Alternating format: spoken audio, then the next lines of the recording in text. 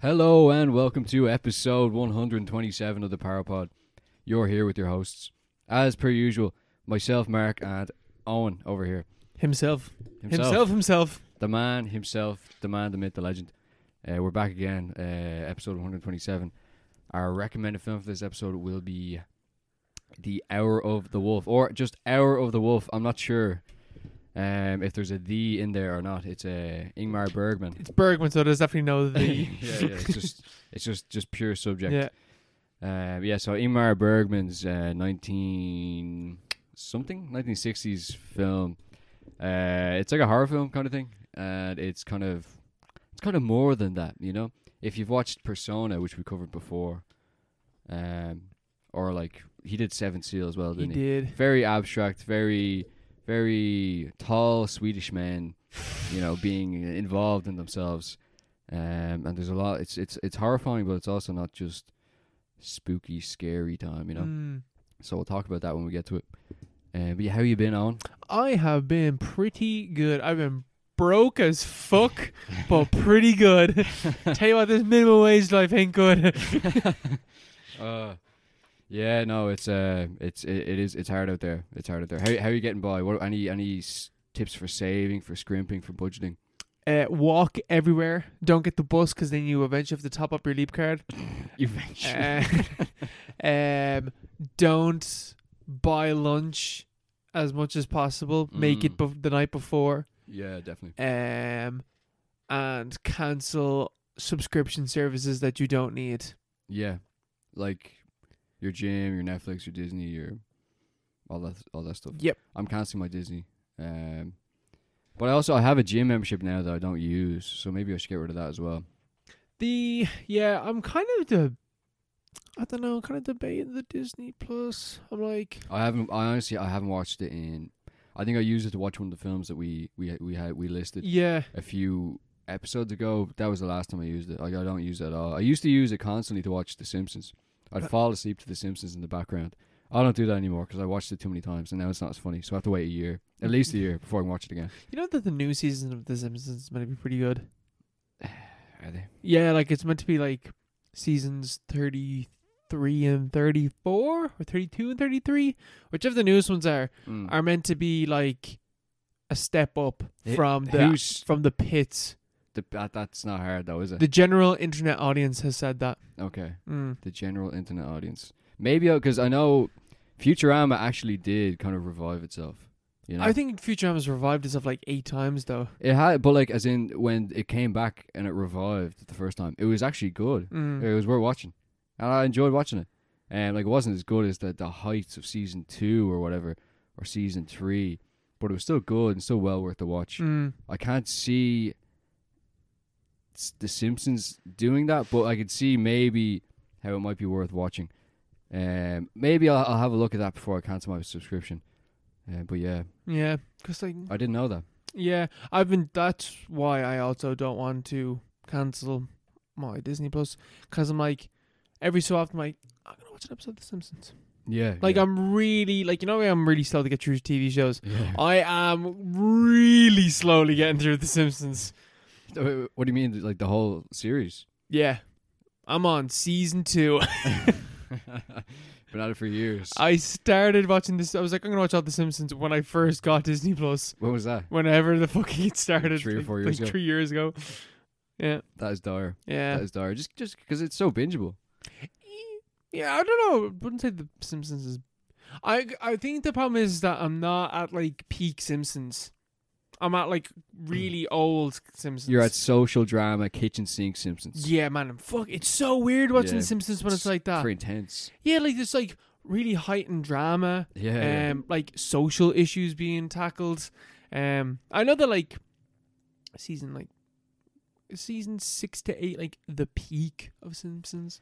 Yeah, I'd say so. Yeah. Like they're like, even when I'm watching it now, I'm like, I haven't seen some of these episodes, but I know these episodes. Yeah, just from references and stuff. Like season 2 when Lisa has like a substitute teacher that she really loves. Yeah. What's like, his name? Mr. something or other, yeah. Goldstein or something like that. And he's like Tom Jones. Yeah. Uh-huh. And like I'm just watching, I'm like, I've never seen this episode, but I know this episode. Yeah. It's really funny. Uh-huh. Just from just the history of Simpsons is just known. Yeah, it's just part of the atmosphere, the cultural atmosphere. Yeah, it's so weird to watch it. Yeah, and it's way more like kitchen sink social drama.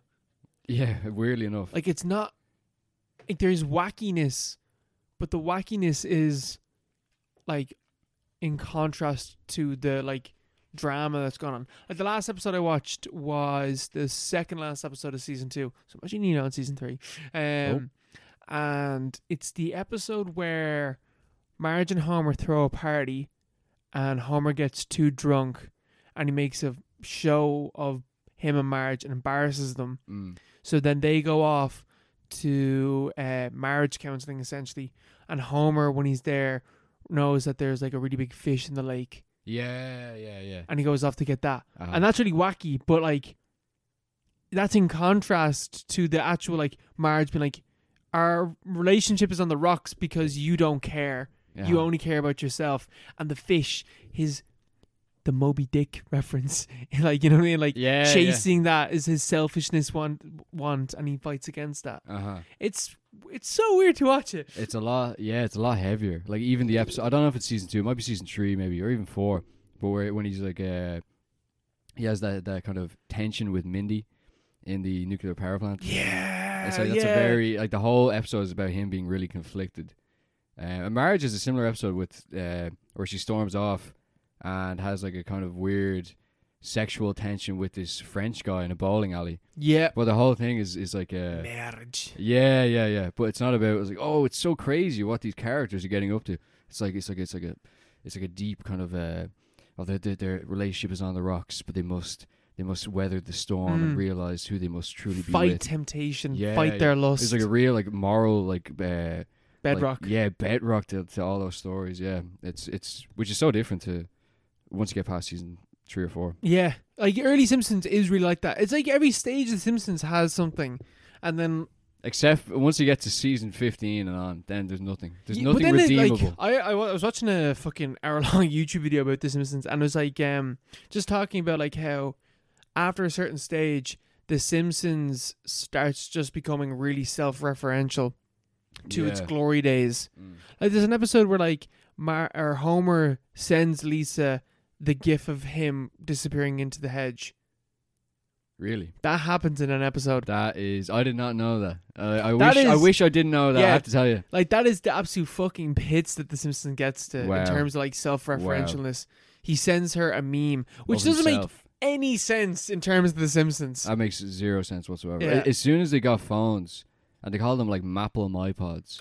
It's like, oh, that's fucking hilarious. Wow. Yeah, as soon as The Simpsons get phones, it's just downhill from there. It's unwatchable. Like, I haven't seen them all now because they're just so bad. I just stopped. But when they used to come on Sky and stuff, it was just the famous Lady Gaga guest star episode, which is just irredeemable dog shit. It's one of the worst things I've ever seen. I've never seen that. It's so bad. It's just an ad for Lady Gaga. Yeah. There's a lot of episodes like that. In the like the newer, it's not even new now. It's probably 10, 15 years old. Yeah, that's the thing. That's how long. Old Simpsons, that's how long Simpsons has been bad. Yeah. It's been bad longer than it was good, which is such a shame. But I might have to check out the new ones, or at least cherry pick ones that are kind of like widely regarded as being okay. Maybe I'd have a look at them. But I just, it's like painful to go back and watch anything past season 15. Yeah, it's physically painful. So what the hell is happening here?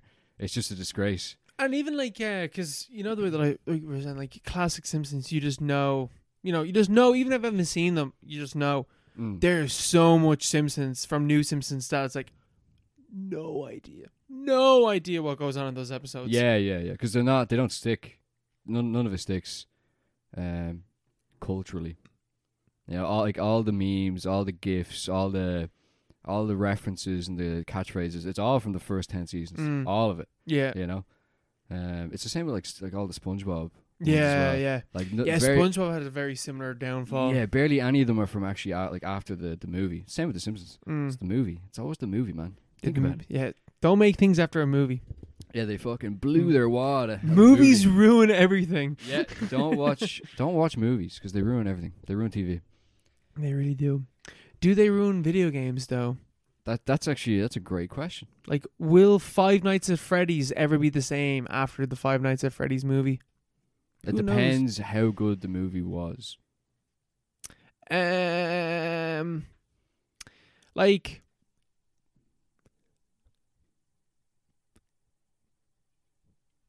need I say more? I think it's not good. It's like, I don't know, like okay, right. So Five Nights at Freddy's, I feel like everybody listening to this podcast probably knows what Five Nights at Freddy's is. Like that really took the internet by storm. That was big. Like, I kind of not even forget, but like don't recognize like how massive Five Nights at Freddy's was. Like, that is like pure internet fandom. Yeah, it's just it's part of the lore. Yeah, part just of the like lore. And that's, I don't even know what caused the lore. I think genuinely, like, you know, the game theory YouTube video. YouTube videos. He's a YouTuber. I think he had a lot to do with it because it's like, here's this, you know, fucking video game, and it gets really popular. So there's a second one, and there's like some vague lore in the two of them, and from that, fan theories can just go wild. Yeah. And it allows fans to like come up and like really read into things, and especially when like it's YouTube. Most of the people watching those videos or like engaging in that sort of content were young people, basically young people learning how to read into media. Yeah. In a way, and like what's the word I'm looking for? Like not reference, but like not even read subtext. I don't interact. Not interact. Like it's an or word I'm looking for. Okay. Refrain, but it's not refrain. I don't know. They're able to like read into the media basically and understand and make connections between bits in the story and stuff like that. And allows them to like, you know, really engage with the text. The text. And also, you know, theories and stuff like that. Like, it just go, and like also like the characters are really iconic. It's a fucking great fucking idea. Like evil animatronics. It's great. Like, it is a great idea. We talked about fucking Willy's Wonderland. Yeah. Last year. A long time ago. That film was ass. But my God, like the hype for that movie, I had so much hype for that movie because like Nick Cage fighting evil animatronics. What could go wrong? That movie shows like, well, this is how it could go wrong. You just make a shit movie that's not good really at all. And squanders the potential that it has. So like we're going into Five Nights at Freddy's, but my expectations were nowhere near as high as Willy's Wonderland.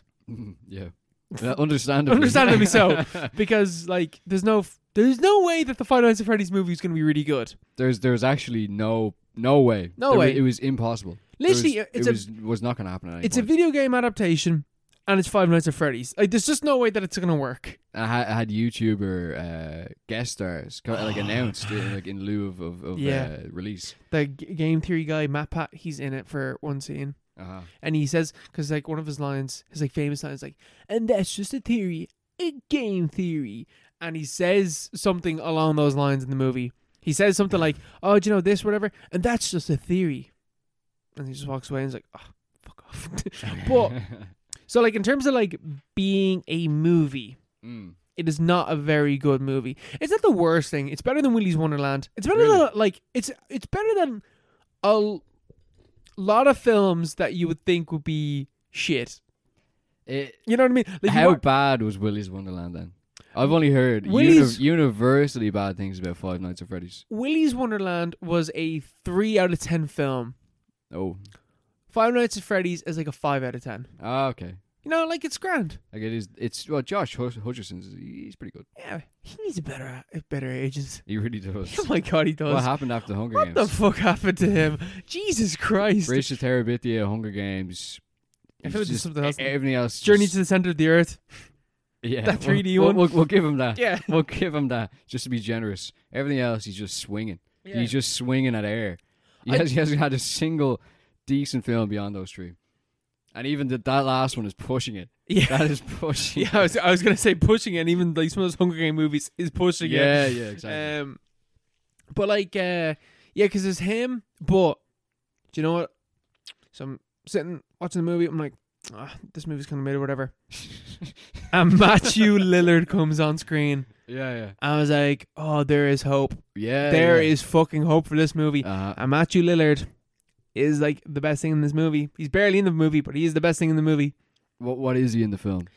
Spoiler alert. He's the bad guy. And it's like, oh my god, I don't, outside of Scream, I don't think I've ever seen Matthew Lillard be a bad guy.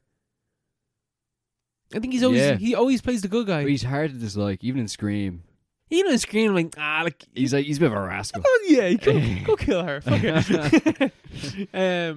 Yeah, like he plays the bad guy in this movie. And you know what the funny thing as well is, like, I was shocked as to how much lore of Five Nights at Freddy's I actually knew. Because I'm watching the movie, I'm like, nearly everything in this movie is putting down, I understand. And like, I have not engaged with Five Nights at Freddy content in like 10 fucking years. And for some reason, I remember and know it still. Did you ever play the game?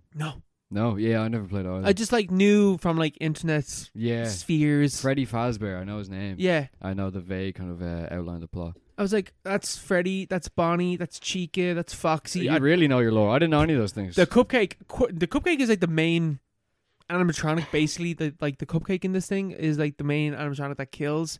Having a fucking breeze what that is though. Having a clue. Not that important, but having a fucking clue. There's this weird thing as well, right? So there's like the 5 animatronics, if you include the cupcake, right? And there's Josh Hutcherson's character, who plays... It's a hard name to say. Yeah, it is, isn't it? Josh Hutcherson. Hutcherson's a strange second name. It really is. It should be. I feel like it should be sounds like Hutch. It's one of those Sims names, you know? It's just like just auto-generated. Yeah, just made up. Yeah. Fake name. It's not a real name. But he plays a dude that is like suffering with kind of like PTSD because when he was younger, he saw his little brother get kidnapped and they never saw him again. So... this is where the movie gets a little bit confusing in terms of, like, this writing doesn't really make that much sense, because he's talking about like, oh yeah, when my little brother got taken away, like the family fell apart and my mom and dad, like, you know, divorced, whatever. But he also has a little sister who is like 15 years younger than him. And she was not born when the little boy went missing. So half sister? No, like full sister. So it's like, full sister. So did they got back together? So did they fall apart? Did they not? Because they seem to have another kid. I know they're not around anymore. So I don't know what the lore here is. It kind of feels like they kind of wanted it to be his daughter, but they didn't want it to be his daughter. Yeah, because then it'd be bad for the audience. Yeah, they'd all be like 15-year-olds. Yeah. I can't relate to a man who has a daughter. Yeah, I can't do this. I can only relate if it's a brother or a sister. Yeah. I don't know. Strange. But anyway, so he's taking care of his sister and he's a fuck up and he gets a job at Freddy Fazbear's. But the first night that he's there, he keeps having this dream. That's just like fucking awful dialogue as well, being like, you know, like your dreams are things that you remember. So he keeps trying to have the same dream over and over again to see if he can remember what the guy looked like. Yeah. So he keeps having the same, and they like really emphasize that. Uh-huh. So he's having this, he falls asleep in Freddy Fazbear's, and it's different. He turns around and there's 5 kids standing behind him. Now, the 5 kids, there's the main one, which is the blonde little kid. There's a kid with like a bowler hat kind of thing on, like a top hat. That's Freddy. There's a kid with a hook in his hand. That's Foxy. There's a little girl. That's Chica. And there's another kid who's got bunny rabbit ears. And that's meant to be Bonnie. Yeah. So the only conclusion I can make from that is that the main kid, and therefore, ergo, the main animatronic is the cupcake, because there's no other, and the cupcake doesn't speak or anything. None of the animatronics speak. I feel like that doesn't make sense. Why is the cupcake in Dream and also outside, you know, in terms of kills, the main animatronic? That seems wrong to me. Yeah. Oh, I'm not sure the significance of Cupcake. Is it like a third-rate character in the video game? I have no idea. But it's the main kind of animatronic. It is in the this main movie. animatronic, and seemingly the main animatronic in terms of the dream as well. All right. Even though you think that, What's the significance of the dream? he is communicating to the dead kids, haunting the the animatronics. animatronics. Yes. About what? What do you mean about what? Oh, like, what is he communicating? He wants to find out about what happened to his brother. Ah, and it happened there. No, it didn't happen there. This what's this have to do with anything? Because you're watching the movie like, what the fuck? Why you're just having this dream and there's these kids and you're speaking to them. Why do you think that they're going to tell you anything? Surely you would think that you're a figment of your imagination. Yeah. But then when he wakes up, he has like cuts on him from the kids slashing him. So it's like, oh, there's like something real going on here. Anyway, so fucking fast forward, the animatronics start killing people, but the animatronics are actually little kids. When they see his little sister, they're really nice and friendly. And that kind of removes the horror of the animatronics. Because they're actually good? They're actually good. They're just confused. They're confused about what? I have no idea. But they just want to kill people. They want to kill everyone, but they don't want to kill everyone. Because they're just kids. They're nice to the ones who have already been killed. I actually couldn't tell you, bro, because like they kill a security guard at the start of the movie. Yeah. But they don't kill the little girl, and they don't kill Josh Hutcherson after that point. And there's this cop character, and she is the fucking worst. This movie would be significantly better if this cop character wasn't in the movie. It is like one of the most confusing characters I've ever seen. Don't ask me to explain it, man, because it's too complicated. She's like overly explaining everything, but also her motivations for what she does makes no fucking sense. Just a bad character. There's no blood or gore in this movie. Yeah. For obvious reasons, because it's meant to be watched by kids. It's 15s though, isn't it? But it's still too old. It's weird that it's 15s. It's like, just fucking commit. Like, just commit and make it fucking 18s. An 18s Five Nights at Freddy's movie.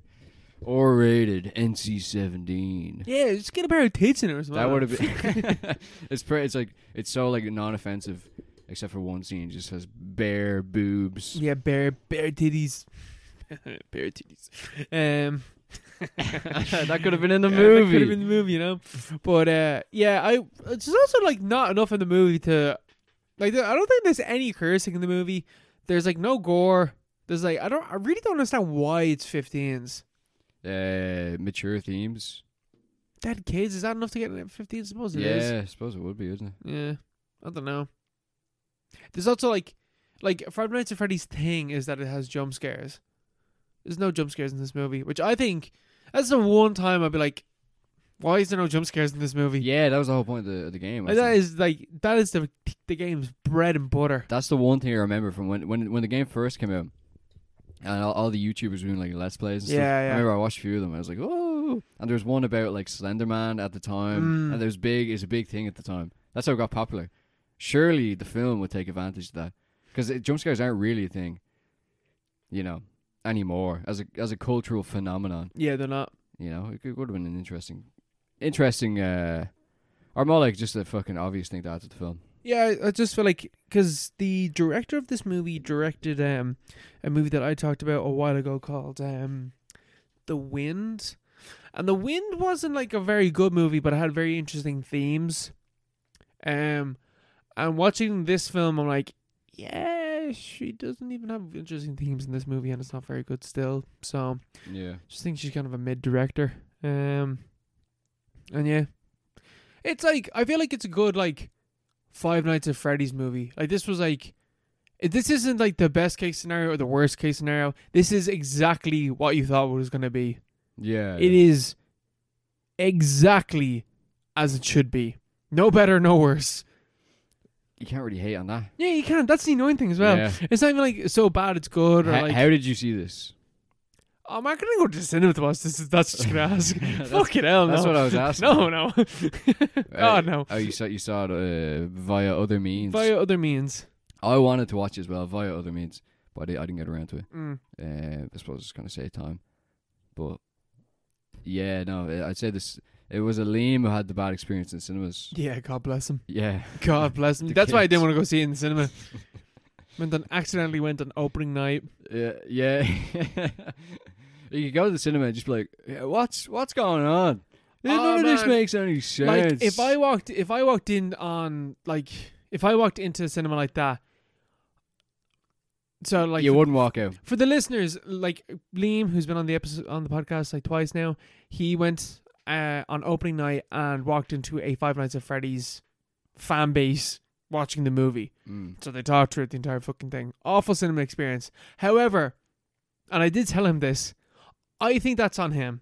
You walked into their space, like, yeah, like you did not belong there. Like, you were the problem. Yeah, like, I don't blame a single person in that cinema for doing that because they know what they are. They know what they were there for. Yeah. That is a very valid point. Like Liam was the intruder. He was the he was the weird guy there. Yeah, they were. That was their space to not be the weird people. Yeah, it was their one chance. So you just let them at it. Yeah, you know, lock them in that room for the whatever. The 90 minutes or however long this film is. However long this film is, and just let them have it, I suppose. And let them enjoy themselves. Yeah, I wonder if that's still going on though. You know, if you walked into a random showing, would you still have some kid? It's like, this is gonna happen next. It's like, that's game theory or whatever. Yeah, probably. Liam did say that when Liam went to go see Endgame at midnight. Yeah. And he said that the reaction when Matt Pat came on screen at Five Nights at Freddy was louder than anything that happened in Endgame. I'm kind of happy for them. I say, like, in a way, I'm kind of like, well, that kind of proves my point, bro. You walked into their space, like that is on you. Yeah. Yeah, he's there like a fucking anthropologist. It's like this strange race of people, just absolutely incensed by Matt Pat, whoever that is. Whoever the fuck that is. That's the thing as well. It's like Liam was like, I don't know anything about Five Nights at Freddy's, so I didn't understand anything that was going on in the movie. And it's like, my point still stands. Like, I don't know. Like, to be honest, I don't know why anyone would go into a Five Nights at Freddy's movie expecting a movie. I don't know why you'd do that. Yeah. Like I would definitely, a few years ago, definitely would have been like, because the trailer looked kind of cool, to be honest. It looked kind of cool. The animatronics are pretty cool. Yeah. And they're actually real animatronics. Yeah. They don't look like it in some scenes. They really, in the trailer, they don't really look like it. I don't know. I think it's the lighting or something. I'm like, they have the reverse problem where their animatronics look they look like CGI. Which makes me feel really bad because I'm like, you put so much work into that, and it's for nothing. It still looks like CGI. Yeah, I don't know what it is. It's just, I think it's like the way that they move is like too smooth or something. Where like in my head, they're too advanced. Yeah, the robots for the animatronics is too advanced. Yeah, it should be like shittier. It should be more jerky and stuff. Yeah. Like the Chuck E. Cheese robots. Yeah, literally, or like. But because I'm like, did Willy's Wonderland have good animatronics? No, it did not. I remember certain scenes in the film looking like absolute fucking dog shit. Was that CGI or animatronics? I think like a blend. I think it was dudes in suits. I don't think it was animatronics. Well, that's kind of cool though. Yeah, it's kind of creepy as well. You can get away with that. Yeah. But even like a RoboCop kind of thing, like 80s old school, like just kind of something off, like just guys in suits, but there's something clearly off about it. Like it's not meant to look perfect. But they tried. They probably should have tried in other areas first, and then just left the animatronics to look after themselves. But that's their space, and we'll allow them to live on their reservation of cringe. See. The island of cringe. Yeah. There is something inherently cringy about Five Nights at Freddy's. I think it's because it's like, I genuinely think it's because it is not it's not too far away from furry shit. Isn't it? You know what I mean? I feel like it's like, you don't have to make a massive leap from Five Nights at Freddy fans to furries. Do you know what I mean? I get what you mean, but it also sounds like a massive leap. But like, you know what I mean? But I know what you mean. Yeah. It just seems like you just went ham on furries just out of nowhere, But it does make, like, if you know the fan base. All the respect in the world to furries. Yeah, respect the furries. Yeah, respect the furries. Well, we should have a furries acceptance movie. To the furries. I mean, not respect, but acceptance to the furries. Tolerance to the furries.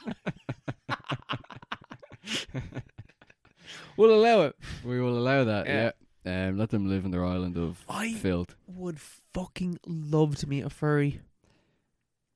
I just want to. You've met a furry. Maybe I have. You have met furries, man. Yeah. But like, you know, I've never like talked to them about being a furry. I want to pick their brain. Yeah. And I don't want to fucking like. I'm sure there's like endless amounts of YouTube documentaries I could watch on like furries. But like, I want to speak to a furry. We could set that up. I feel like we could. We could set that up. When's Comic-Con on? Do you think there's furry movies? Yeah, of course. Yeah, there's furry porn. There's loads. Yeah, believe me. There's too much. I've never met a furry before, but I'm a connoisseur in their porn. It's just it has subgenres. It's ridiculous. You know, if they died off a bit. You know, the Great Purge of 2015. They were huge back in the day. So I knew a few furries. I wish I knew one. You did know them. Are you telling me that I do know them, but like you did? You can't say their name. I don't want to say. Okay, right. I'm not gonna out any furries out there. You know? Holy shit! Yeah, of course you did. Hold on, we're gonna hit pause. Oh my god, you're right. Yeah, no, I did. Yeah. You're actually right. Yeah, no, I did. That was a matter of historical record. Yeah. a long time ago. But anyway, yeah, furries. Anyway, Five Nights at Freddy's. Yeah, Five Nights at Freddy's. It's mid. You know, it's like it's mid. It's mid. It's like as good as you're gonna expect it to be. Probably really good if you're a fan, and that is exactly what it should be. Yeah. If Five Nights at Freddy's like turned around a bit and was like the best horror movie of like 2023, I'd be like incredibly upset. Yeah, that'd be kind of insulting. I think. Yeah. It'd be kind of a slap in the face. It's like, oh man, like and. Like it's like that's, I don't know. It's just something that should. It just feels like that would be incredibly wrong. It's just like incredibly wrong. It would also empower the people that go to discuss, the existing fan base. Oh to an man. extent. Yeah, maybe that's the reason why is that I don't want. You wouldn't want that to happen. Yeah, you want these people like, it would enable them further. Yeah. It would kind of reinforce bad habits. Let them live in their island. That's fine. There's nothing wrong with being young and enjoying these things. Yeah. It'd be like if It'd be like if Martin Scorsese came out and said a Marvel film was actually good. Yeah. It'd be like it just emboldened them. Yeah, it'd be like a sign of the times. Yeah. It'd be it would be a bad omen. Yeah. It's like fuck shit. This is the end of the world. Yeah, no. So thankfully it's not good, so we don't have to worry about that. Thank God. The world can continue on. The world can continue on. Or can it? Can it? Continuing on our Exorcist series, I watched The Exorcist 3 Legion from 1990. Owen fucked up. Owen did not get enough time and did not continue on the series watch, so I'm passing the torch. Mark will lead the way into the dark. Well, we were jointly carrying the torch before. Yeah, I know. You just let go of the torch. I like to think that, like, because I know that we said that we were going to do that with the Texas Chainsaw Massacre series. We're going to stop at a certain point, but I kept going out of my own curiosity. Yeah. And suffered fucking horribly for it. But you can take the step for us. Yeah, no, yeah, we all have busy lives. It's very, very understandable. I've done the same thing before, but Exorcist 3. It's kind of a shame. I'm very disappointed that you missed out. Not disappointed in you, but disappointed in. You're a fucking mess, Owen. just because this is a really good film. Yeah, no, I'm really annoyed. This is a bizarrely good film. Do you know what the annoying thing is that I started saying that we'll do this fucking franchise because I wanted to watch Exorcist 3 because I'd heard it was good. It is. And then you didn't watch it. And then I didn't fucking watch it and I have to watch all the fucking bad ones around it. And I don't get to talk about the good one. No, you can catch up. This is a good film. Like, this is just weirdly good film. I don't know why. Something might have something to do with the fact that the writer of the original film, William Peter Blatty, directed this film. So he made a sequel. So The Exorcist was originally a book, The Exorcist, which is based on a true story. It was based on a true story, the same way The Conjuring and all those things are based on true stories. And then it's made into a film. William Friedkin made the film. Huge film. massively influential, hugely like insanely successful. We didn't talk about that.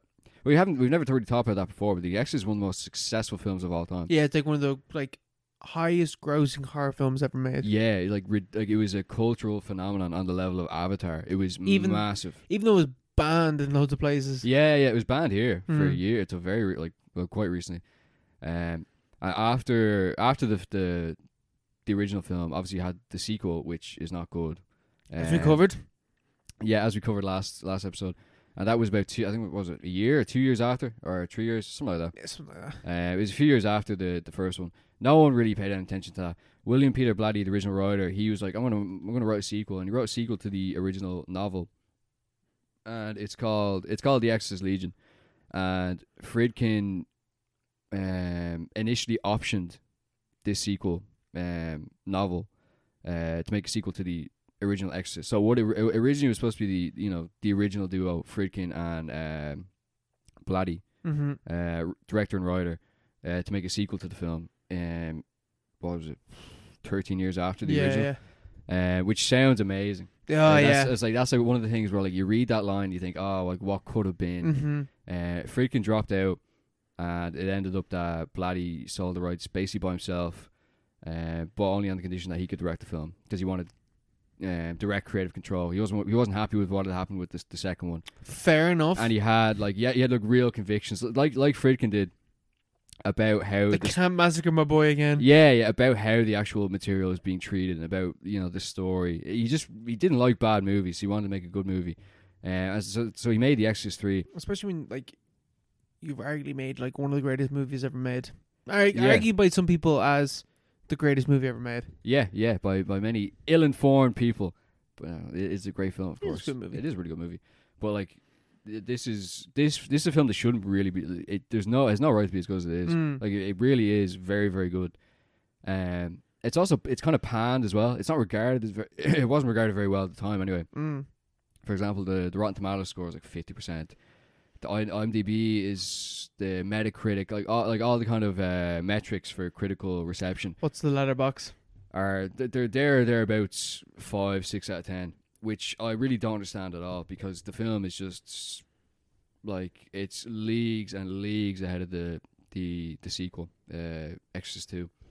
Exorcist 2 is fucking so bad. Holy shit.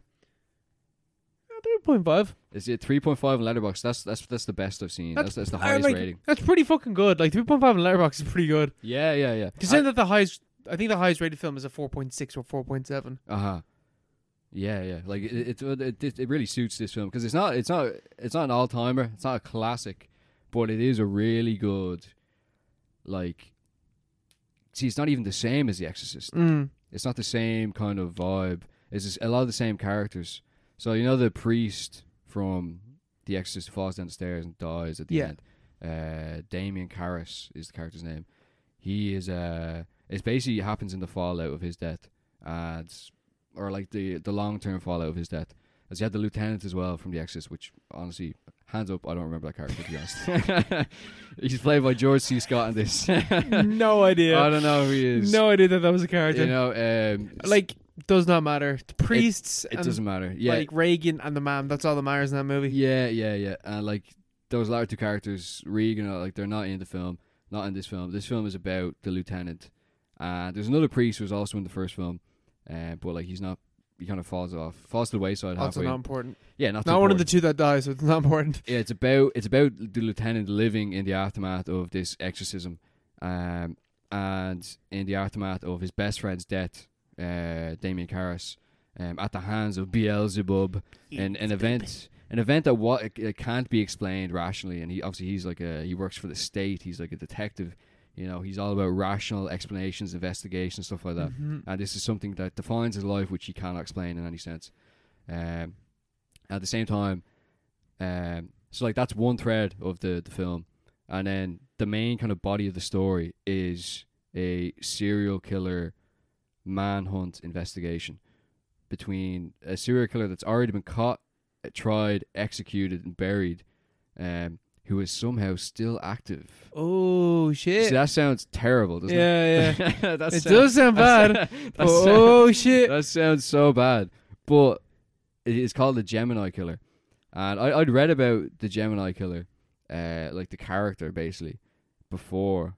I can't remember where, but I think maybe in books about these like horror films or Shit, horror films. yeah, or like a list of like the best, fictional. Is he meant to be like the Zodiac Killer? Yeah, it is. It's just a Zodiac Killer, but like kind of given a new lick of paint.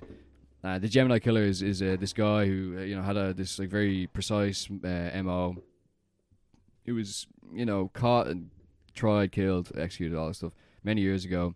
But there's a patient in an asylum who seems to have like some bizarre awareness of what exactly his secret MO was. And it seems to basically know details that only the Gemini Killer and the police could possibly know. Yeah. So the whole thing is it's like so the lieutenant has to deal with this these impossible coincidences, in addition to all these weird coincidence, like all the new killings that are taking place, which seem to be linked to the Gemini Killer. They're all very, very they're linked to religion basically. So it's all like someone's head will be cut off and all their blood removed, and their head will be replaced with plaster cast of Jesus ripped down from the top of the church. Just weird, like weird stuff like that. But it basically takes more of a form along the lines of like Silence of the Lambs. Oh, a lot closer to that. Yeah. So because when you're describing it, I was like, who's like the best like film serial killer? Is it Hannibal Lecter? Just as you were describing the Gemini Man. Honestly, this guy, he's the Gemini Killer. He's not really the main character. Yeah, apparently he was more so a main character in the book. This film is mainly just about the lieutenant. And there was a lot of reshoots. There's this whole thing, the usual story of like this, every film this ever made. Yeah, this tortured artist who was supposed to make this one film, and then the studio said we should make another. And he actually does have a point towards the end of the film, where there's clearly some kind of hand of God studio intervention, which doesn't really track with the rest of the film. But yeah, the whole thing is it turns into more of like a police procedural / like psychological horror film, rather than an outright demonic, hyper Catholic exorcist, demon film. Yeah. Which is I thought was a really good like way to take the story. Really unconventional way to take the story. They didn't need to go this way, but they did, and William Peter Blatty really pulled it off. It's really well shot. Like it's really well done. Like everything makes sense. The teams running through it, like they're all there. They're all like very much realized, and it's just it's a good mix of genres, which you don't really see that much. Like you always have like Silence of the Lambs, for example. It's just Hunt for the Killer. Yeah, I like Silence of the Lambs thriller, but it's not like like I would never I'd never sit down. I'd love to watch that again. I remember I remember rewatching it during lockdown, I think, and I watched it on my phone.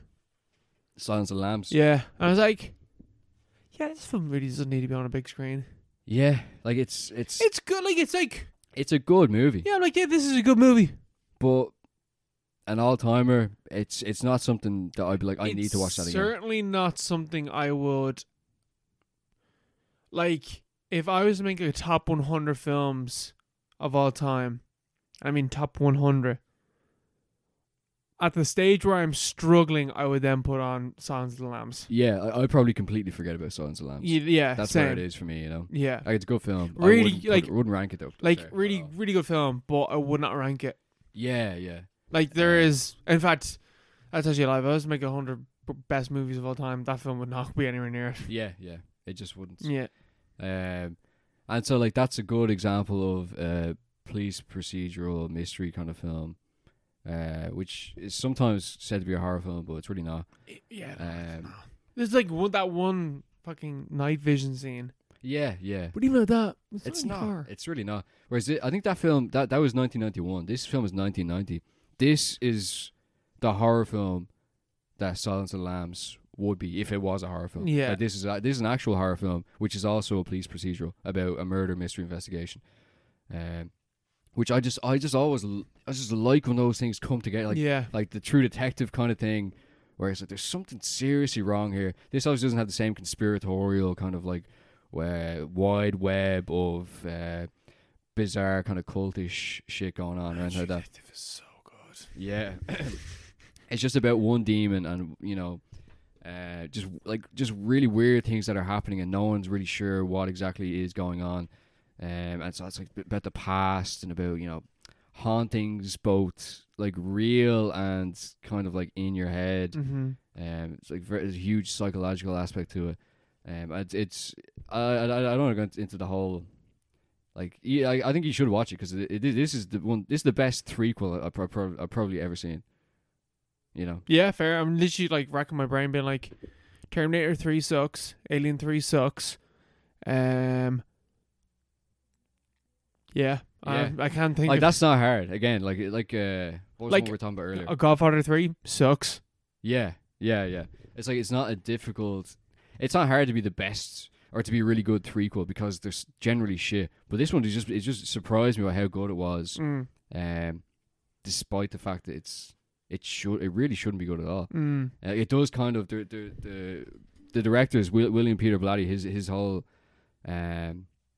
argument kind of against the film himself is the latter kind of 20 minutes, which you can clearly see the hand of the studio coming in and saying we need some kind of big final confrontation here, which doesn't suit the flow or the pacing or the general attitude of the film at all.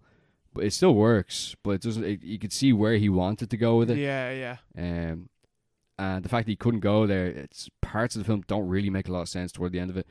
But it's still cool. It's still scary, and it's still engaging and interesting all the way through the entire film. An hour and 50 minutes, really well made. It's like genuinely like actually, it's a scary film. It's actually good. I'm just surprised by how good it is.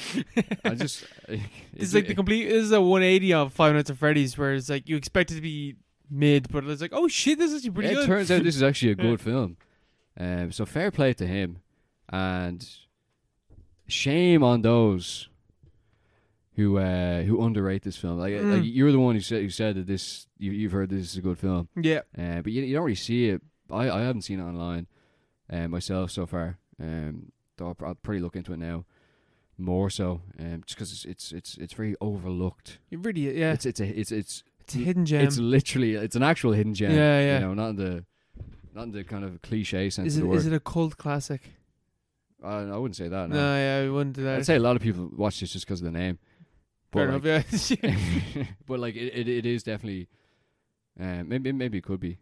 Could be, yeah. It could become like a Halloween 3 kind of thing. Like that's a cult classic. That's a good prequel. Yeah, maybe this is a very, very different films. I wouldn't compare them. Yeah. There's a lot of shit in Halloween 3. There is. Yeah, true. Yeah, no. There's a lot of stuff you have to get. I think like Halloween 3 is really good when you think about the subtext or like the just craziness of the plot. Halloween 3, yeah. But the whole thing with the main character, we just going around being a piece of shit. Yeah, that's complaining about his irredeemable. Absolutely irredeemable. Yeah, he's just so. But he fails, so that kind of works out for. Yeah. I need to watch Halloween 3 again. It's a great movie. Very good movie. Right, well, we go for a break. Let's go for a quick break. Yeah.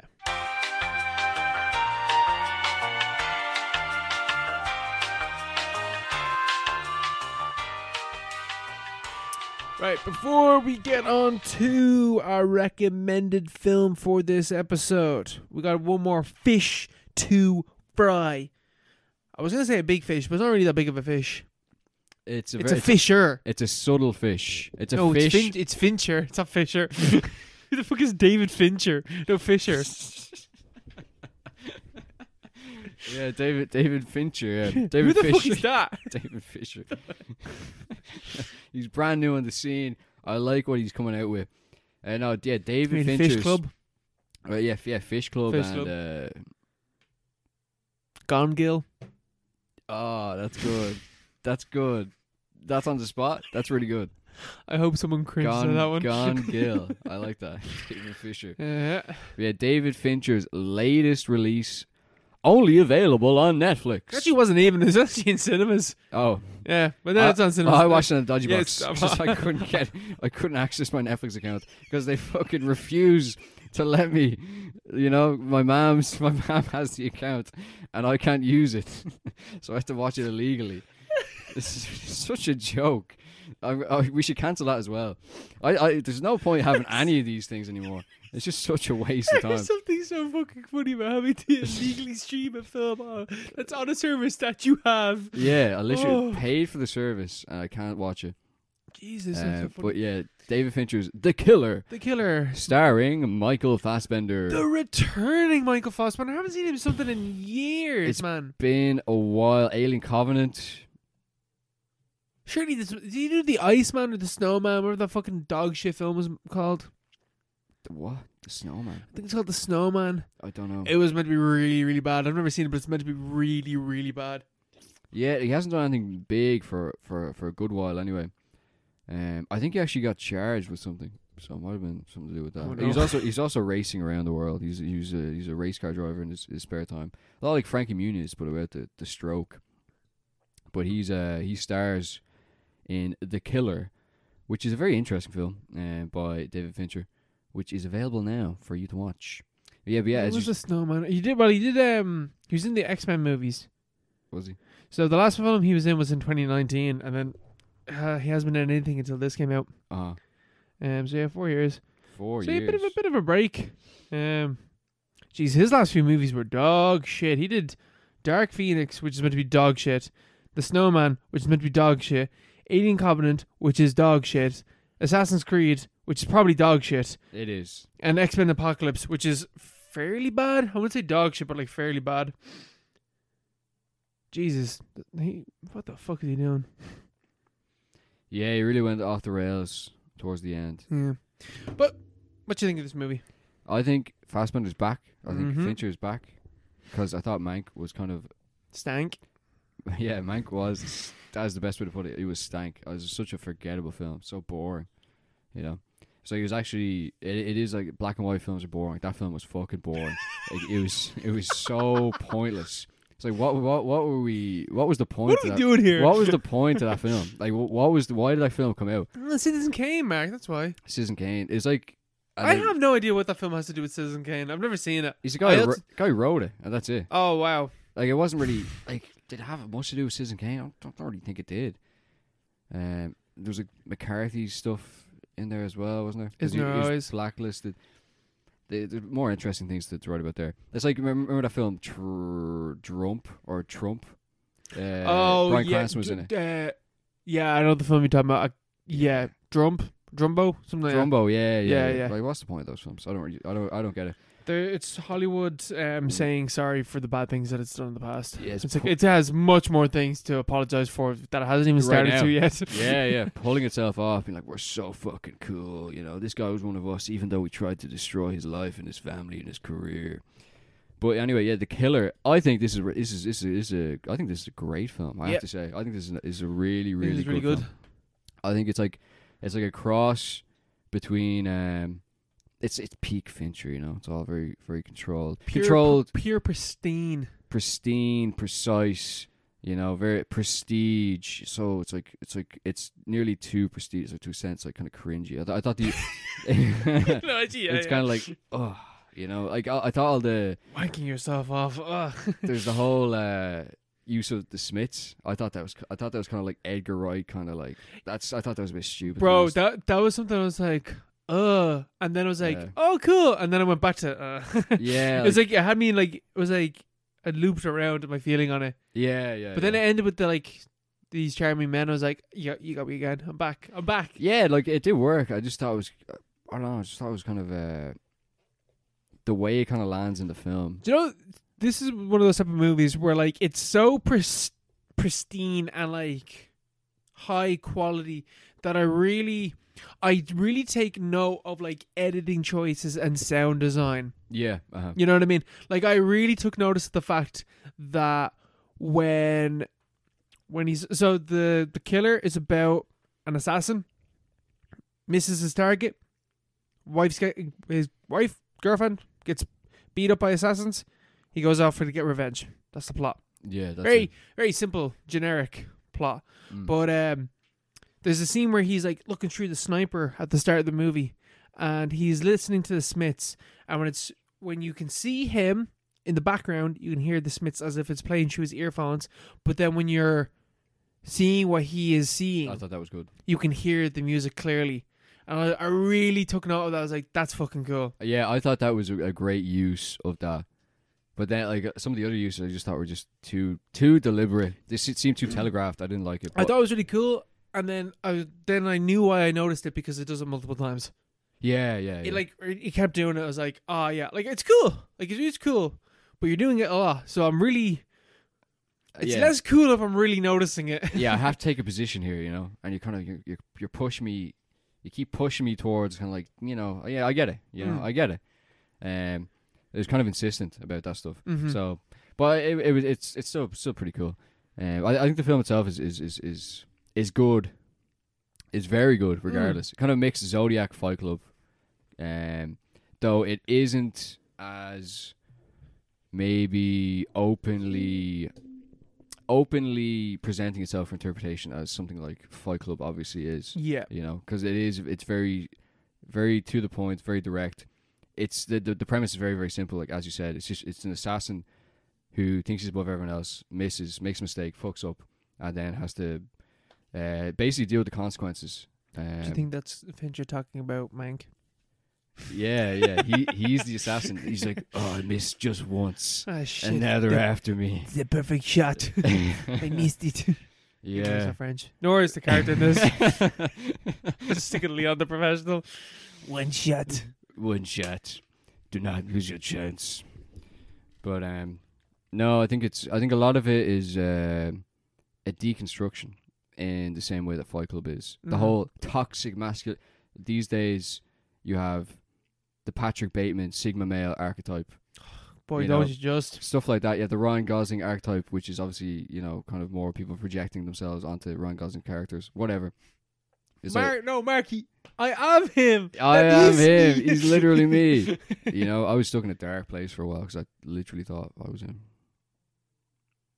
And then Bergman movie came out. And then now everything's okay. It's like, oh, he's cool, goofy again. I can be happy. But and yeah, this one he's like, the initial part of the film, he's the first 10-15 minutes where it's just a setup and it's him doing this whole yoga, downward dog. He's like kind of like this stoic, you know, nihilistic. I am in control. Yeah, hired gun. I am the few, you are the many. I am the wolf, you are the sheep. You know, I'm the dominant force here. It's like this whole, it's like this Sigma male, you know, hyper masculine archetype, that isn't affected by anything else around him. You know, despite all laws of physics and like, you know, basic human nature and stuff like that. And then I think from the point where he misses his shot and he fucks up, and the consequences start to bear down on him. It's like it's basically pulling that archetype apart. Yeah, but it doesn't. Maybe it doesn't fully elaborate on that in a way that would be. Maybe it would be more interesting if they kind of really got to the meat and bones of it a bit more. But like I think the whole film is basically boils down to that kind of deconstruction. In my opinion. Yeah, because he just loses control altogether. Even like the whole thing is obviously he's successful to the extent that he's a expert assassin. Yeah, and he's hunting down the people he needs to attack to gain revenge. But like the entire time, as he's reminded by one of his victims, is that like he's basically playing into a cycle here, which has already been set in motion, which he can never escape from. And which completely undermines his entire sense of self, which he expressed in the first 10-15 minutes of the film. Yeah, this whole idea of like he is an island. This man is an island. You know, he's just a mercenary. He's a hard gun, no emotion. He can't be affected. He's the predator. You are the prey. That's not the case. That's clearly not the case from the minute that he missed that shot. Yeah, and it's just like everything that he thought he was, it just doesn't apply. And each time, every single sequence in the film is him being paranoid. Yes, like slowly coming to realize that it's basically the situations have reversed, and that he's not the predator. Maybe there aren't any predators at all. It's just kind of like weird economic relations. Because the whole thing as well boils down to even like when he initially talks about only do what you're paid to do. Yeah, that's something like that. something he says. Yeah, he's just there. He's just a hired gun. He's a mercenary. And when he gets blowback for failing to kill his target, they go after his wife or his girlfriend. And so he seeks revenge because of that. And he goes after these people who've attacked this person he loves the most. And every time he meets the people responsible, whether it's like the go-betweens or like the people who are directly involved or the person who ordered it, it always comes down to it was just business. Like there's no emotions behind it, but at the same time, emotions. It's just what happens. Fuel everything that happens in the film, but it's the emotions coming from within him. Yeah. Which no one else gives a fuck. Yeah. So I thought it was interesting. In that kind of way. Yeah, fair enough. I think I could have done a lot more to emphasize that. Yeah.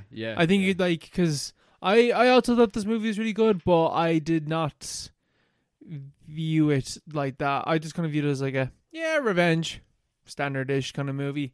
Because it's still that's just what you're describing is basically every film like this. Every film that falls underneath the story is basically that. It just has the difference of that establishment of, I'm a man of my own or whatever. I've no emotions. Yeah. But without that opening 15 minutes, it's just a revenge film. It's just a standard revenge movie. Yeah, and they don't. I feel like that, what you're saying, would have been more effective. I definitely think it is there, but I think it would have been more effective if it was emphasized more with each encounter. Yeah, because when he meets the first dude, not the taxi driver, but the first assassin that beat up his girlfriend, there's literally nothing there. It's just straight into a fight. He's just there, yeah. Yeah, he's just chilling at home. Straight into a fight, brutal fight. It's a good fight. Good fight. But yeah, there is no real meat to that scene. It's more the meat is more just the actual violence itself. Yeah, I kind of feel like it would have been maybe better for somewhat subverts your expectations or something where you're expected to be this revenge thing, but in each instance, it's like a conversation. And then and then you don't get the kill. You get just the conversation.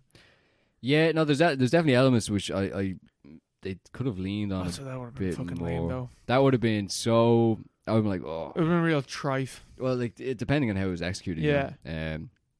But I think what differentiates it is the fact that you I didn't sympathize with this guy at all. No. I didn't care what happened to him at all. And I think the film does a good job at that. He's extremely unlikable. Yeah, especially when you have that scene with the woman and she's trapped, and I think what this film does really well is that this film's plot is really fucking simple in terms of say for example Taken. Taken is 90 minutes of this guy investigating and figuring out what he needs to do, trying to figure out who the people are, what he needs to do, get to them. Michael Fassbender's character, the majority of this film is him driving to where he needs to go. The actual action sequence and stuff like that don't really take up that much time because those bits are quite quick and he knows what he needs to do. And the majority of the film is him just simply getting from point A to point B. Yeah, and doing monologues and stuff. And these monologues about the Smiths and stuff like that. Monologues, and sometimes monologues about the Smiths, right? Yeah. But that scene where he has the woman and she begs him, she's like, please don't make me disappear. I know you need to kill me, but don't make me disappear. And you're oh, that this dude's a fucking piece of shit. Yeah, no, he's just for the whole opening 15 minutes. I think it's just set up to be to make you feel nothing for this character. He's just unrelatable. He's not likable at all. He's a terrible person. He's a killer. He's arrogant. Yeah, he's a killer. He's arrogant. He likes the Smiths. Yeah. Fucking red flag there. Yeah, he's constantly listening to the Smiths. He's pretentious. Everyone knows someone like this guy, you know. But he's just a pure psychopath, in the model of something like Patrick Bateman.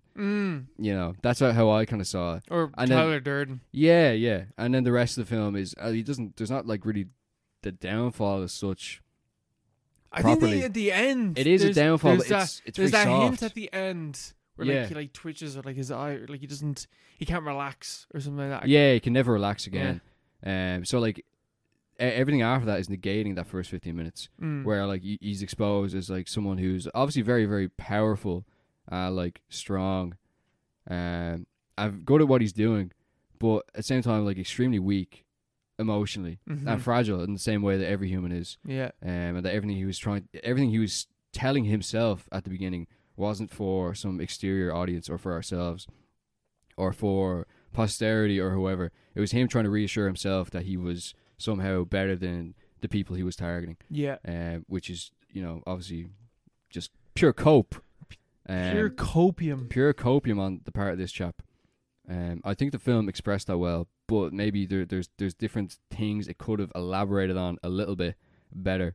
Yeah. And the fact it's executed so well, technically speaking, and the music is really good, and so that kind of makes up for any deficits that might have, thematic deficits that might be there as well. Like this is a film, like as I said, like this is a film where I took notice of like techniques and like sound design and stuff like that. Like when he has the fight with the big dude, when the fella is stomping towards him, the camera shakes. Yeah. And like you really feel like this dude. Like I was just filming with Melissa, and Melissa's like, "Holy shit, that dude's fucking huge." Yeah. And it's just from that simple like camera shake with each stomp towards him, like the sound design of like the perspective sound, like cool, just shit like that. Even like the just seeing what the character.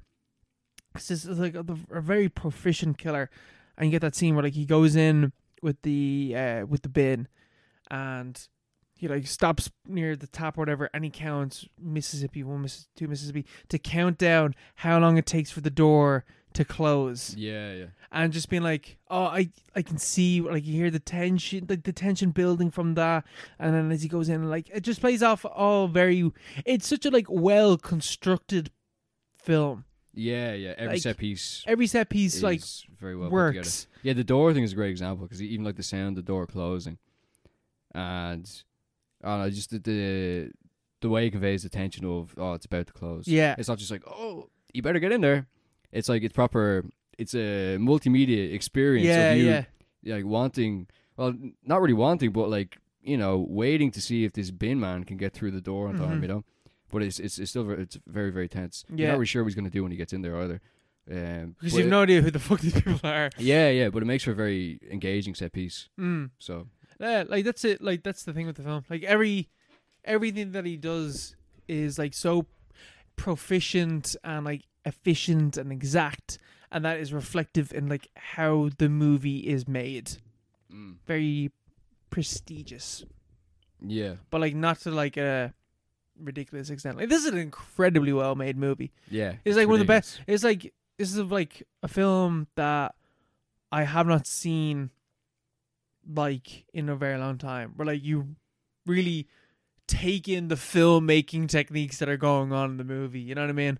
Yeah, there's not a foot set wrong. Yeah, which is it is rare. Yeah, and even there's parts that could be better, I think. But even the parts that maybe I wish it had gone a different place, or maybe like focus on something else. It still doesn't feel like like I'm missing out here. It's more like the film is still being made as it is in a very not competent, like a really really well made film. Yeah, it's just you can just watch and be engaged regardless of what you're thinking about it. Anyway, absolutely. Visually speaking, it's very good. But Mark, is it as well made as our recommended film for this episode? Our recommended film of the week is Hour of the Wolf, or Varg Timmen, directed by great pronunciation Ingmar Bergman. 1968 film. It's only 90 minutes long. I hope you had a look at it. An artist in crisis is haunted by nightmares from the past in Ingmar Bergman's only horror film, which takes place on a windy island. During the Hour of the Wolf, between midnight and dawn, he tells his wife about his most painful memories. Yeah. Right. Initial thoughts? Hour of the Wolf, haunting. Spooky. Spooky, but not in a scary way. Yeah. I think it was more like an unnerving kind of thing. Yeah, it was. like I know that I said this before that The Killer was a movie that I watched and I really like took in the filmmaking techniques. Yeah. And I haven't watched a film like that in a very long time. That's actually a lie because the night before I watched this film, and I similarly enough I was like, man, like when you're watching a Bergman film, you are watching an Ingram Bergman film. Like it's like, you know, you take him, you know, Tarkovsky, Goddard. Feel like there's another one there. Like these, like, you know, European and also Russian. Like they're one of you know, like, you know, close enough. Like these, like, you know, non-American filmmakers, non-Asian, like, you know, this part of the world filmmakers, and it's like one of the canon of that. Yeah, Titans. Yeah, Titans in, like, you know, film history. Uh-huh. And you know, people say that I think in general, Hour of the Wolf is considered Bergman's weakest film, which is just like insane. Like I thought this film was fantastic, and it's like this is your worst, and it is still like eons better than like most shit I've seen. Yeah, no, like it's so well put together, and it's so well made as well. Like I read, I was reading about it. There was, I don't know, it was some different point, but someone mentioned how it wasn't as well made as other films. And I was like, what the fuck is other films like then? It's like this is like what? It's like, I don't know. Like Persona obviously is like kind of like a companion, or it's like it's very close. Have you seen Persona? But we watched it together, no? I remember watching that movie, but I can't remember a single fucking thing about it. That's the thing, neither can I. Yeah. But I'm pretty sure we watched it around the same time as Seventh Seal. I think we did. Yeah. I can't remember that movie. Because I know... I can't really remember Seventh Seal all that much. I remember Seventh Seal. But Seventh Seal, I would say this is like a better film than Seventh Seal. I also thought that. I would definitely say that. Yeah. Maybe because like Seventh Seal deals with the concept of death, which is like, you know, a big thing. Like the whole movie's about death, so he gets that prestigious boost of being something more grand. Yeah. But I've also seen Autumn Sonata. Uh-huh. Yeah. Jeez, man. that is a rough old watch as well. That is a movie about like fucking like 40 minutes of that film is just a daughter and a mom having an argument. Oh. It's like the best cinema you've ever fucking seen in your life. Yeah, like we should watch Wild Strawberries as well. Yes. This film made me want to do a series where we don't do a franchise, but we do like directors. Yeah. And just like watch, you know, their biggest hits. Yeah, we could definitely do that. Yeah, because like Bergman is a director that like I want to see more of, and having seen this film, like this is your weakest movie. Holy shit! Yeah, like, I find that hard to believe, but also I don't know enough about Bergman to negate that. But I don't really see what could be said to be wrong with this film. No, neither. Especially like maybe from like a modern sensibility. It's like, oh, like where's the you know, it's kind of slow, or it's not really slow either. Like, but you know, it is an art house film from the 60s. It's in Swedish. So in that sense, it's maybe a bit limited. Yeah. But like, that's not really a limitation. It's more just what it is. But I just don't see anything wrong with this film at all. No, yeah, same. Man, like it's not a horror film really at all either. Until like the end. Yeah, like it's a horror film, but it's a horror film in the same way like even The Shining is more of a horror film than this is. But The Shining isn't just a horror film. Do you know what this film reminded me of? The Lighthouse. Yeah, I was about to say that. Just like kind of like the Seventh Seal obviously is more like it's like a parable. Mm-hmm. But this is like it's more like a short story that you'd find in like at the back of an old book. Yeah. And it just freaks you out when you read it. Yeah. It's kind of like it's similar to like The Lighthouse, but the only thing that I could compare it to the only thing I compare it to at all really. But yeah, because it's like a genre story, but. Or it's an art house film about like, you know, artistic subjectivity couched in a genre tale. Yeah. Or genre conventions. Yeah. You know, there's nothing There's nothing really like haunted house about this film at all. No, literally, until, like again until like the end, where like it becomes like vampires. I don't know what's happening. Ghosts. It's some kind of symbology.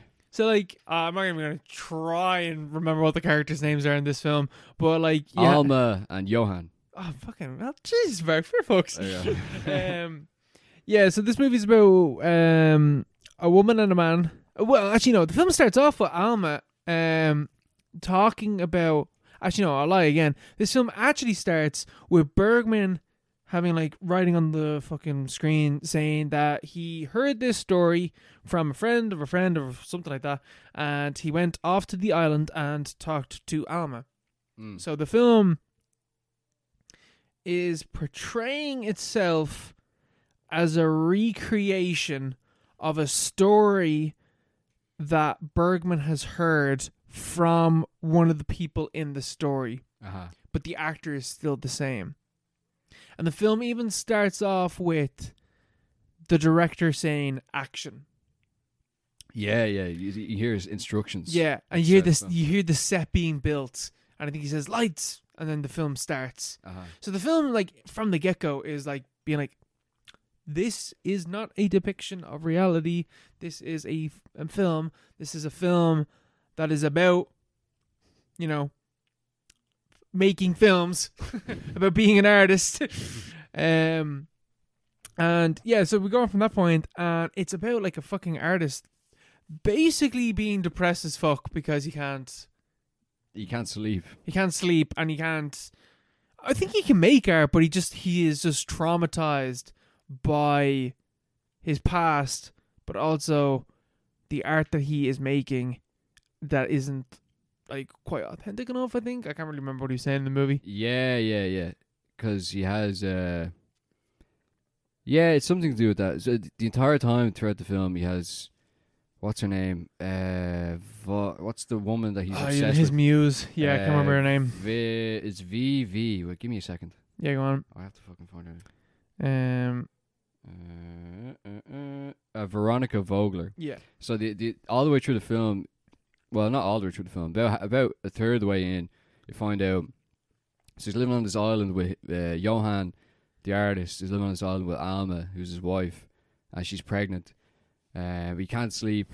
He's all fucked up. He's going through some serious shit.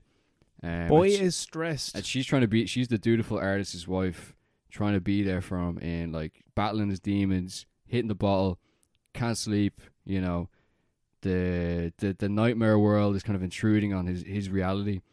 They're one organism, they're married. Mm-hmm. They're like one being, or theoretically anyway. So she wants to stick by him for the entire time. Third way through, we find out that he's still kind of obsessed with a girl that he used to be with, Veronica Vogler. She was his muse. Yeah, his muse, who's this like other beautiful woman that he used to be with, who he still is still obsesses with, and still has a lot of desire for. So how I kind of saw that was like Alma is kind of like a part of him that is there already. Mm-hmm. She's not the object of desire. Mm-hmm. The object of desire is what he wants to produce. Yes, basically, is the art that he wants to make. Yeah. Even if he actually had that in his hands, he'd be like, "This is shit as well." Yeah, I want Alma. It would be the same thing. Yeah, just reverse. The grass is always greener. Yeah, the constant like recession of the object of desire. It's always something else that you can't attain. Yeah. Like I don't think your one Vogler is even really. Like, she's in the film, but it's not made clear if she's actually really there at all. Yeah. Because the lines between dream and reality are blurred very heavily in, like, the last third. But it doesn't really matter if that's kind of the point of the film, mm-hmm. is that she's more just like a mirage of this kind of, like, sleep-deprived, like, insane artist's idea of what he would like to do, or what he would like to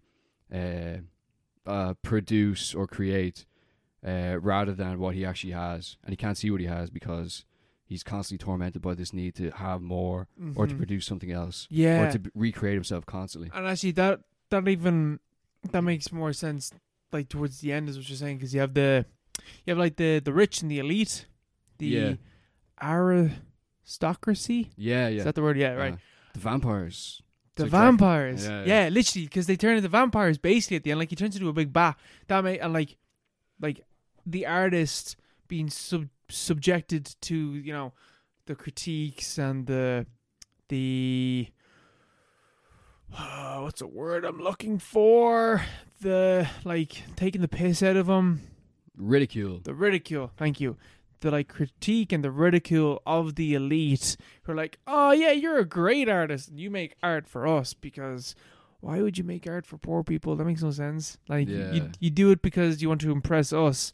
And then the vampire imagery from that stems where they consume him.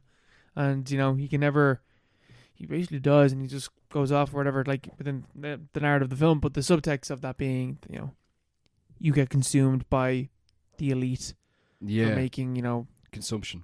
Rich art. Yeah, pure consumption for consumption's sake. Yeah. Against, like, the primal urges of the artist to create something, you know, with meaning. Even if that the kind of urge itself is a mirage. Your art is commodified. Yeah.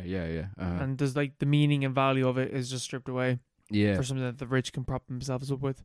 Yeah. It's all, he's completely alienated. Yeah. From what he's trying to create. He doesn't even know, really. Which I feel like he's just haunted by this notion of something that he might, this kind of, like, potential that he could have had. Yeah. Or that he could be, but which he can't realize properly. Yeah.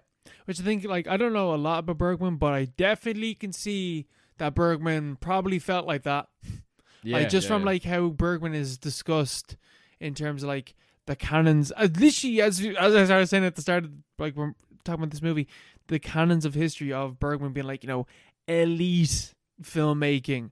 Yeah. He's like one of the few names that, like, if you know, even you don't even have to know art house cinema, but you know his name. Yeah. You know, it's like Godard and all that, and, like, you know, Bresson, Kurosawa, all that shit. Yeah. So everyone knows these guys if you're, like, into movies, even if you haven't necessarily watched what they've made. Yeah. I thought it was interesting as well that, like, the Alma in this film, Liv Ullmann, man, she's a beautiful woman, a great actress. I took one of my notes before you go on was shit. Liv Ullmann has one of the best faces in all of cinema. Yeah. Holy fuck, she's such a great actor. She's so so emotive, like, so like, photogenic. Just, like, it's just really, she really just, like, her expresses face, like, stuff so well. Distraught is, like, never been conveyed so well by an actor. Yeah, because it's so close. It's like, it's close-ups. A lot, like, huge sequences, just close-ups of her, and she just carries it so well. But around the time that this film was made, Ingmar Bergman was married with a child, and he met Liv Ullmann, and they basically ran off together. And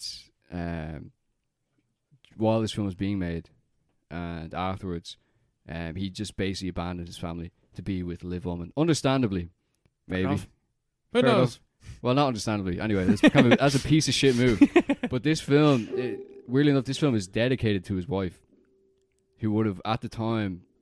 So that kind of changed how I. Oh my god! Yeah. So it kind of changed how I looked at the film. Wait, so Liv Ullmann, terms, like, as you say now, in the film, she is his actual, like, his wife in real life. Yeah.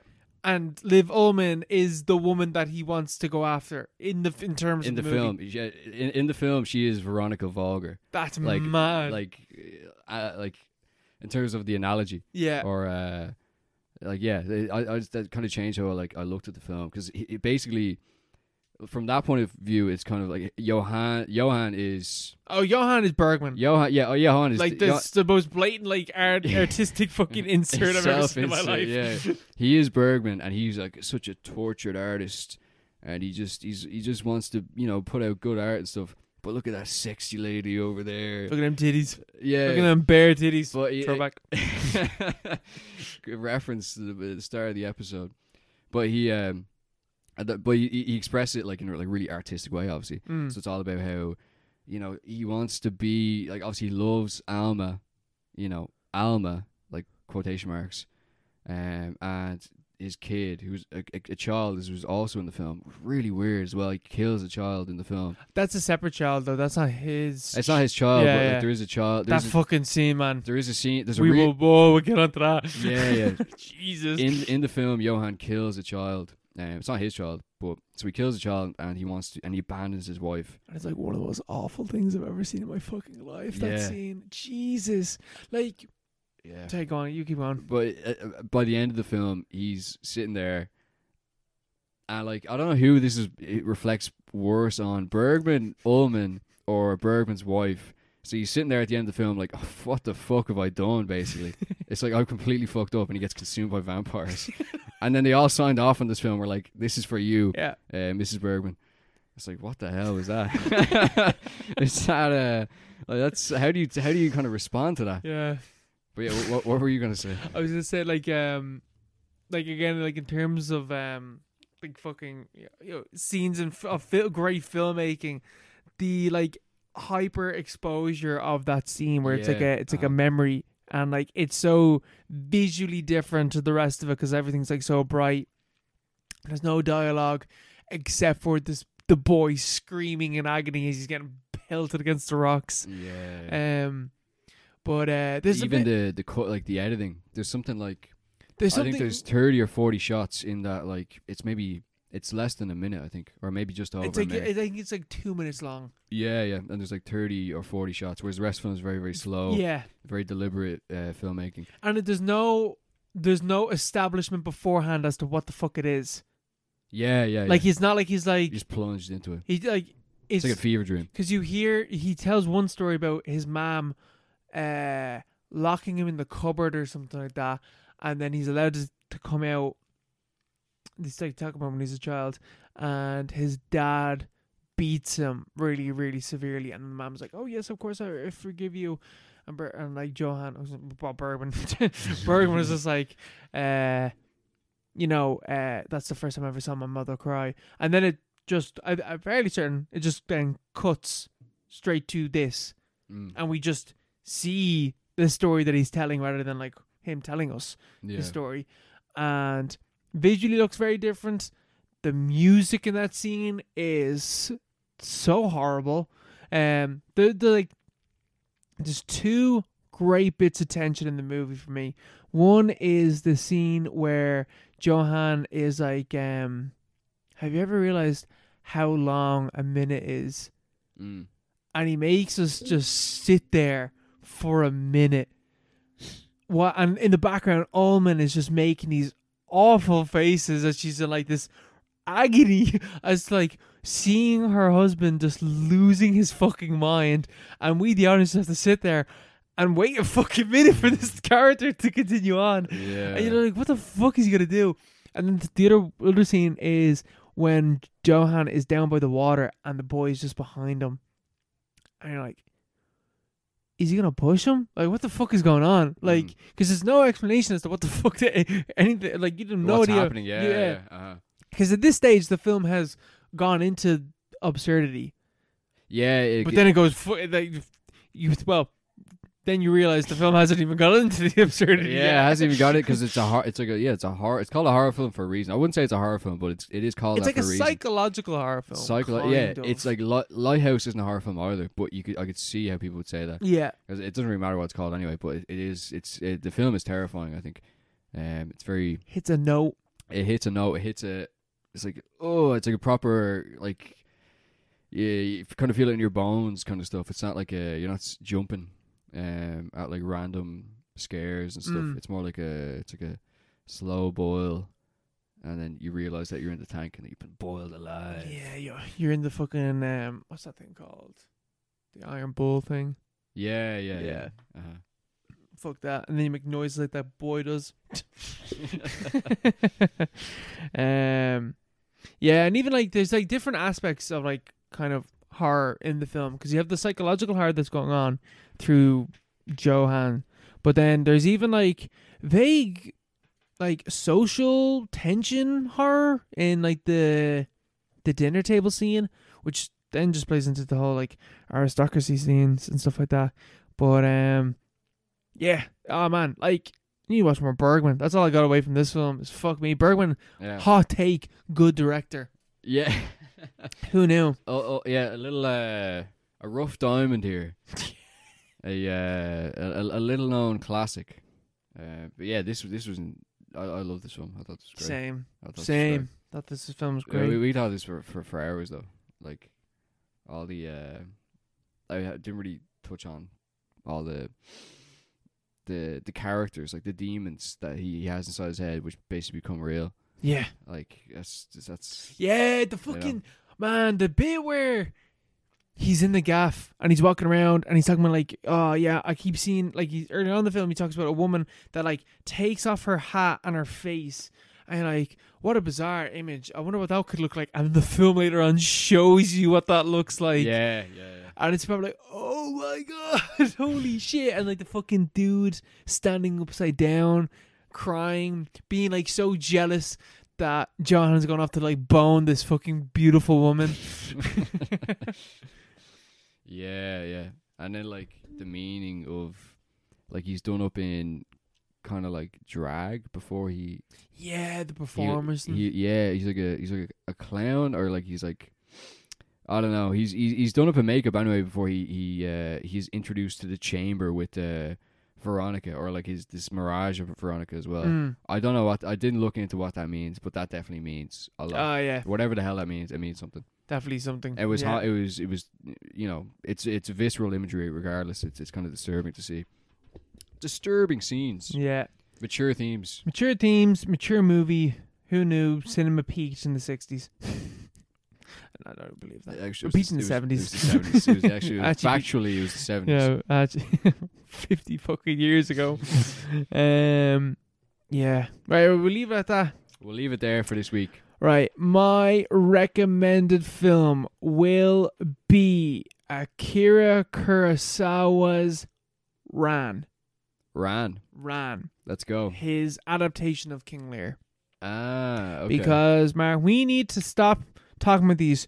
We need to get into this prestige film genres. I know that we talked about Tokyo Story, and we've talked about Stalker, and we've talked about like greatest films of all time. It's time to get back into it, Mark. No more The Shining miniseries and fucking dog shit films we talked about at the start of the year. Lemura or whatever. Yeah, we need to get into the fucking. Let's talk about the actual best films ever made. Let's do it, and judge them if so, or debunk them as or the best debunk. This film, Godfather, is actually overrated. That's actually muck. That is. We actually have never talked about The Godfather. We have. No, but you know what I mean? Like, actually, like, you know, as one of us has watched it recently. Yeah, I suppose. Yeah, we haven't, yeah. Can't be arsed. Yeah, it's a bit long. Anyway, we'll leave it at that. Bye.